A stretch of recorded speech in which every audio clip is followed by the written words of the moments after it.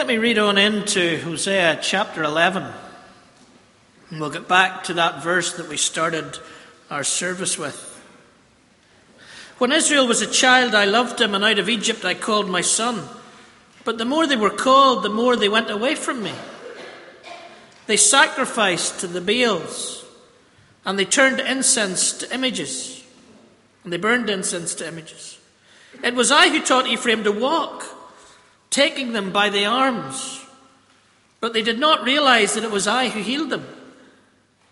I led them with cords of human kindness, with ties of love. To them I was like one who lifts a little child to the cheek, and I bent down to feed them. Will they not return to Egypt, and will not Assyria rule over them because they refuse to repent? Swords will flash in their cities. They will destroy the bars of their gates and put an end to their plans. My people are determined to turn from me, even though they call me God Most High. I will by no means exalt them. How can I give you up, Ephraim? How can I hand you over, Israel? How can I treat you like Admah? How can I make you like Zeboim? My heart is changed within me. All my compassion is aroused. I will not carry out my fierce anger, nor will I devastate Ephraim again. For I am God, and not a human being, the Holy One among you. I will not come against their cities. They will follow the Lord. He will roar like a lion. When he roars, his children come trembling from the west. They will come trembling like birds from Egypt, like doves from Assyria.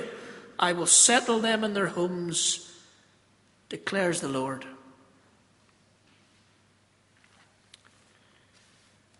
Joni Mitchell, pop singer, painter, artist, says of this generation, not 800 years or 750 years BC, but this generation. In their youth, my generation was ready to change the world, but when the baton was passed to them in the 70s, they fell into mass depression because all revolutionaries are quick to demolish, but slow to fix. When handed the baton to fix it, they didn't know what to do, so they kind of degenerated into the greediest generation in the history of America. The hippie, yuppie transition from the 60s to the 70s to the greedy 80s and Ronald Reagan. My generation dropped the baton and spawned this totally lackluster generation. Machiavelli said, people don't know what to do with peace. It always degenerates into fashion and fornication. And that's what we have. We are not building the kind of strong people in this third generation that we are going to need for the catastrophes that lie ahead. They aren't getting any ethical instruction. I'm reluctant to say moral because it can get so diabolical.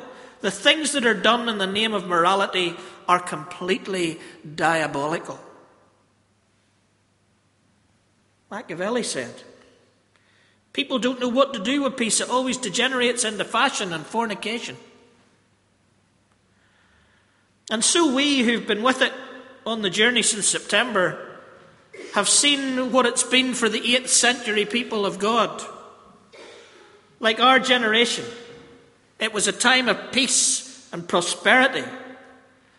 And like our generation, they've become lackluster, ethically apathetic, morally diabolical, just chasing fornication and fashion, really. For Israel and Judah, it was a time of unprecedented prosperity. But it made them apathetic to the spiritual, to the political, and to God. As Anne read for us, they planted wickedness, they reaped evil, they've eaten the fruit of deception because they depended on their own strength and in their own warriors. We've been down this journey where Hosea has been used to point the finger of judgment to the people, accuse them and damn them in the eyes of God. We've already had a bit of a sermon in 4 and 5 that was summed up in chapter 6, And this has been a bit of a longer sermon from 7, 8, 9, 10. And now we're coming to the conclusion of it again in chapter 11. And as I came to chapter 11 and the conclusion of this, I felt that really it couldn't be preached. And we're back to where we were in chapter 3. I don't want to act it out. Can't do that twice. But I put together this monologue to try and help us to get into the heart of God. Francis said last Sunday morning in Castlewellan that we have to know what the different kinds of scriptures are. And sometimes I think theologians are asked to unpack literature, and that might not be a good thing. It certainly wasn't a good thing when I read Calvin's take on some of chapter 11 this week. I thought he was genuinely a theologian missing the literature, but that could have been me missing Calvin. So I've written this down as a monologue. What's God experiencing here? What's the emotion of God when we come to these incredible verses in chapter 11, verse 8 and 9? So bear with me, will you? I am God, and not a human being, the Holy One among you. You have heard my judgments. For weeks I've been pouring out doom and gloom and boom. I've told them till I'm blue in the face. My rage, it's welled up inside me. I've poured out the accusations. My anger is not cold and objective. No. It comes from deep within my being. For you know my love for Israel. How I chose Israel like a child. Ephraim as a son. And loved. How out of Egypt I called my son. I read it. I've taught Ephraim to walk. Taking them by the arms, I led them by cords of human kindness. With ties of love, I lifted them up. A little child to the cheek. I bent down to feed them. No, my anger isn't from a cold soul of some distant despot, but from the depths of my very heart. And I am livid. They've bowed down to idols, manufacturers of idols. They've broken my covenant. They've rebelled against my law. They have turned their back on the knowledge of me, on the intimate relationship that the covenant brought. They've discarded it, left it in pieces. Our covenant of love, their hope, their future. What were they thinking? No, I know too well what they were thinking.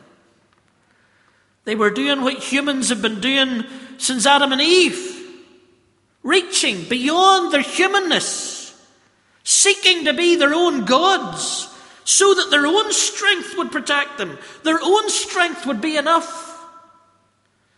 And as they reached to be something more, as always happens, they became less than they were. And that's what angers me.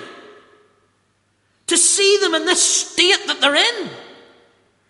To see them reaping this whirlwind that they have sown themselves. To see them losing their own identity among the nations. To see their wine presses and their fields, a land full of milk and honey, unable to feed them. To see their palaces and their fortresses going up in flames. To see them returning to Egypt in exile slavery once again. They were called out for better than this.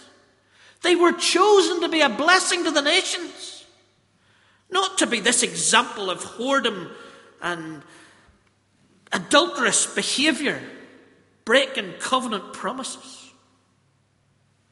Instead of trusting in me, they compromise alliances with neighbouring countries. They show forms of religion, but they deny its power. They go through the motions of worship. Oh, they go through the motions. They're worshipping. They're there. I see them at the places of worship, at the altars.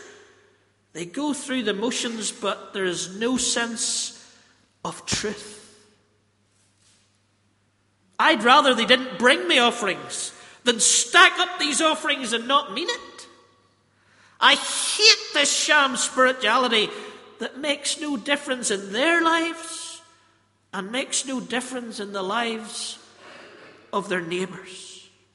I am angry. They will return to Egypt. Assyria will rule over them. Swords will flash and devour their false prophets. Thorn and thistle, destruction, mourning, it's all coming down upon them. Mark my words.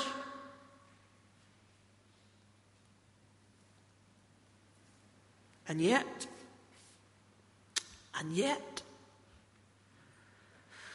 how can I give you up? How can I let you go? When grace is what I am, and love is all that I know. It wasn't vows you've broken, but my soft, tender heart. Oh, the ache of the shredded rip, of my insides being torn apart. And into the dark black night, that's where my love went. I drown here in floods of tears that the heart of God spent. How can I give you up? How can I let you go? When grace is who I am and love is all I know. I'm not a tablet of stone. I breathe and feel in deep down. But like nails hammered into flesh, the vile thud of adultery sound. Maybe no one hears the cry when emotions are left paralyzed. No, sticks and stones don't hurt God like your adulterous lies. But how can I give you up? How can I let you go? When grace is who I am and love is all I know. Yes, my heart is torn within me. I have a warm, tender heart, and my compassion is aroused. My love is high and wide and deep. My love, it's what defines me. God is love, they're going to write down at some future time. For God so loved, they are going to say all around the country. Hosea, he lived my message. He watched the covenant rip apart. He watched the promises being broken in his own life. He felt the hurt in the heart. And he went and he bought Gomer back. He paid the price. He redeemed her. He gave her a new start. This is my story. This is the story of God and humanity. I will love. I will pay the price. I will give new starts. Born again, they'll call it, and probably abuse it, but it's the right image. I will allow them to have new starts. So no, I will not carry out my fierce anger. I am God and not a human being, the Holy One among you. So I will not devastate them. I will love them. Not a cheap candy floss kind of love. Not an easy pushover kind of love. No, I will love with a depth of the being of the God of the cosmos. I will love with a robustness that will woo and romance them. Not into being let off for what has angered me, but into being transformed and changed. They will be loved into repentance. My grace will interrupt the way they're living, and my mercy will turn them around again. They will follow the Lord.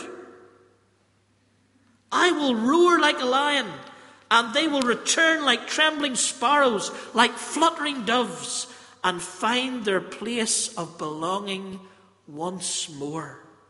In my grand scheme of things, like Gomer in the arms of Hosea, where they will find the fullness of their humanity again, the fulfillment of their promised blessing again. They will know what it is to walk with God and to have God walk with them. No, I will not carry out my fierce anger, for I am God and not a human being, for I am the Holy One in their midst.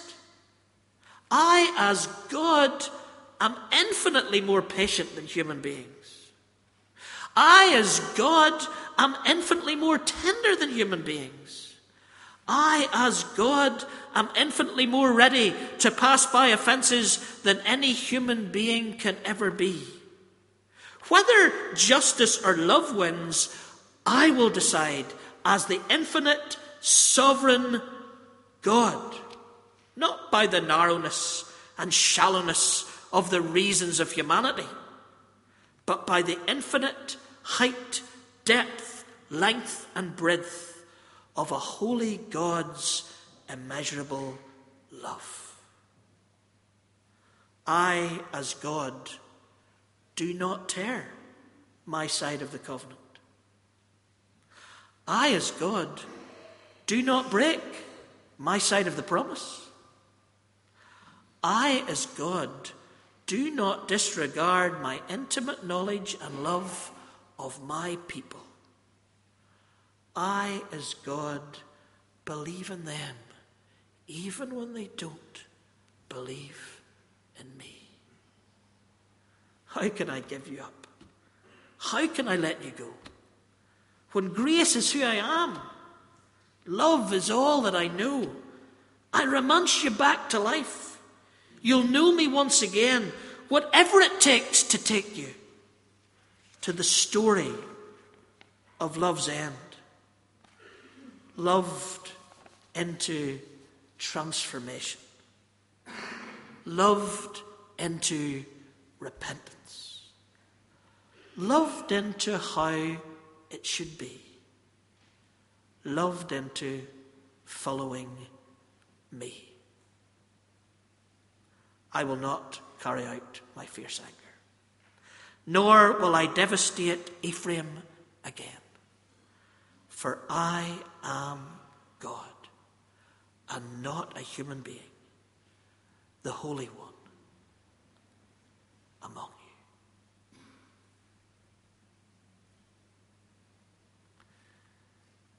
We close with Be My Vision.